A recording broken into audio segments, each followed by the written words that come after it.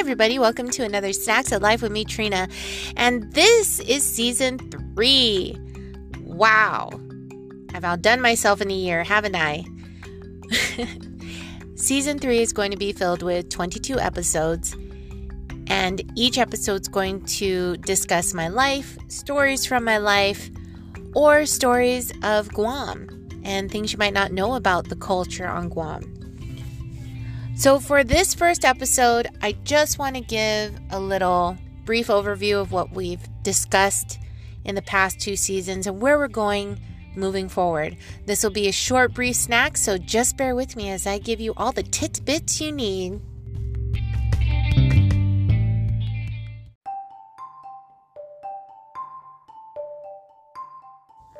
Thanks for sticking with me through this first episode of season 3. I want to give you a little breakdown as to what we've done before and where I'm going. So let me explain the first 2 seasons. I started this podcast, if you will, for personal reasons. I wanted to voice my opinion, share myself out there, whether one person hears it or none. It's good therapy for me, and especially after my mother passed away, it was something that I needed very, very much. Grief Snacks, for example, that episode went through what I was going through when Mom died. Sharing that with the world, the internet, for all time was very important to me. And so I kept it going as much as I could and shared random ideas and thoughts through that just came up in my head, right? Well, enough of the randomness.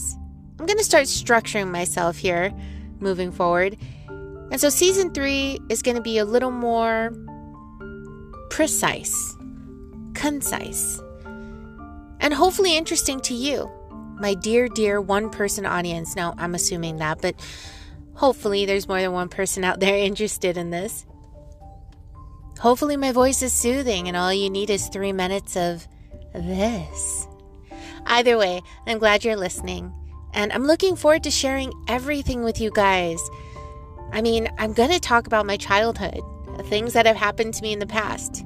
I'm going to go into episodes where I talk about Guam, being a Chamorro female, and the folklore that I grew up with, belief systems, religion, etc. I may dabble a little bit in the COVID thing. I mean, it is still a main event for the, entire world.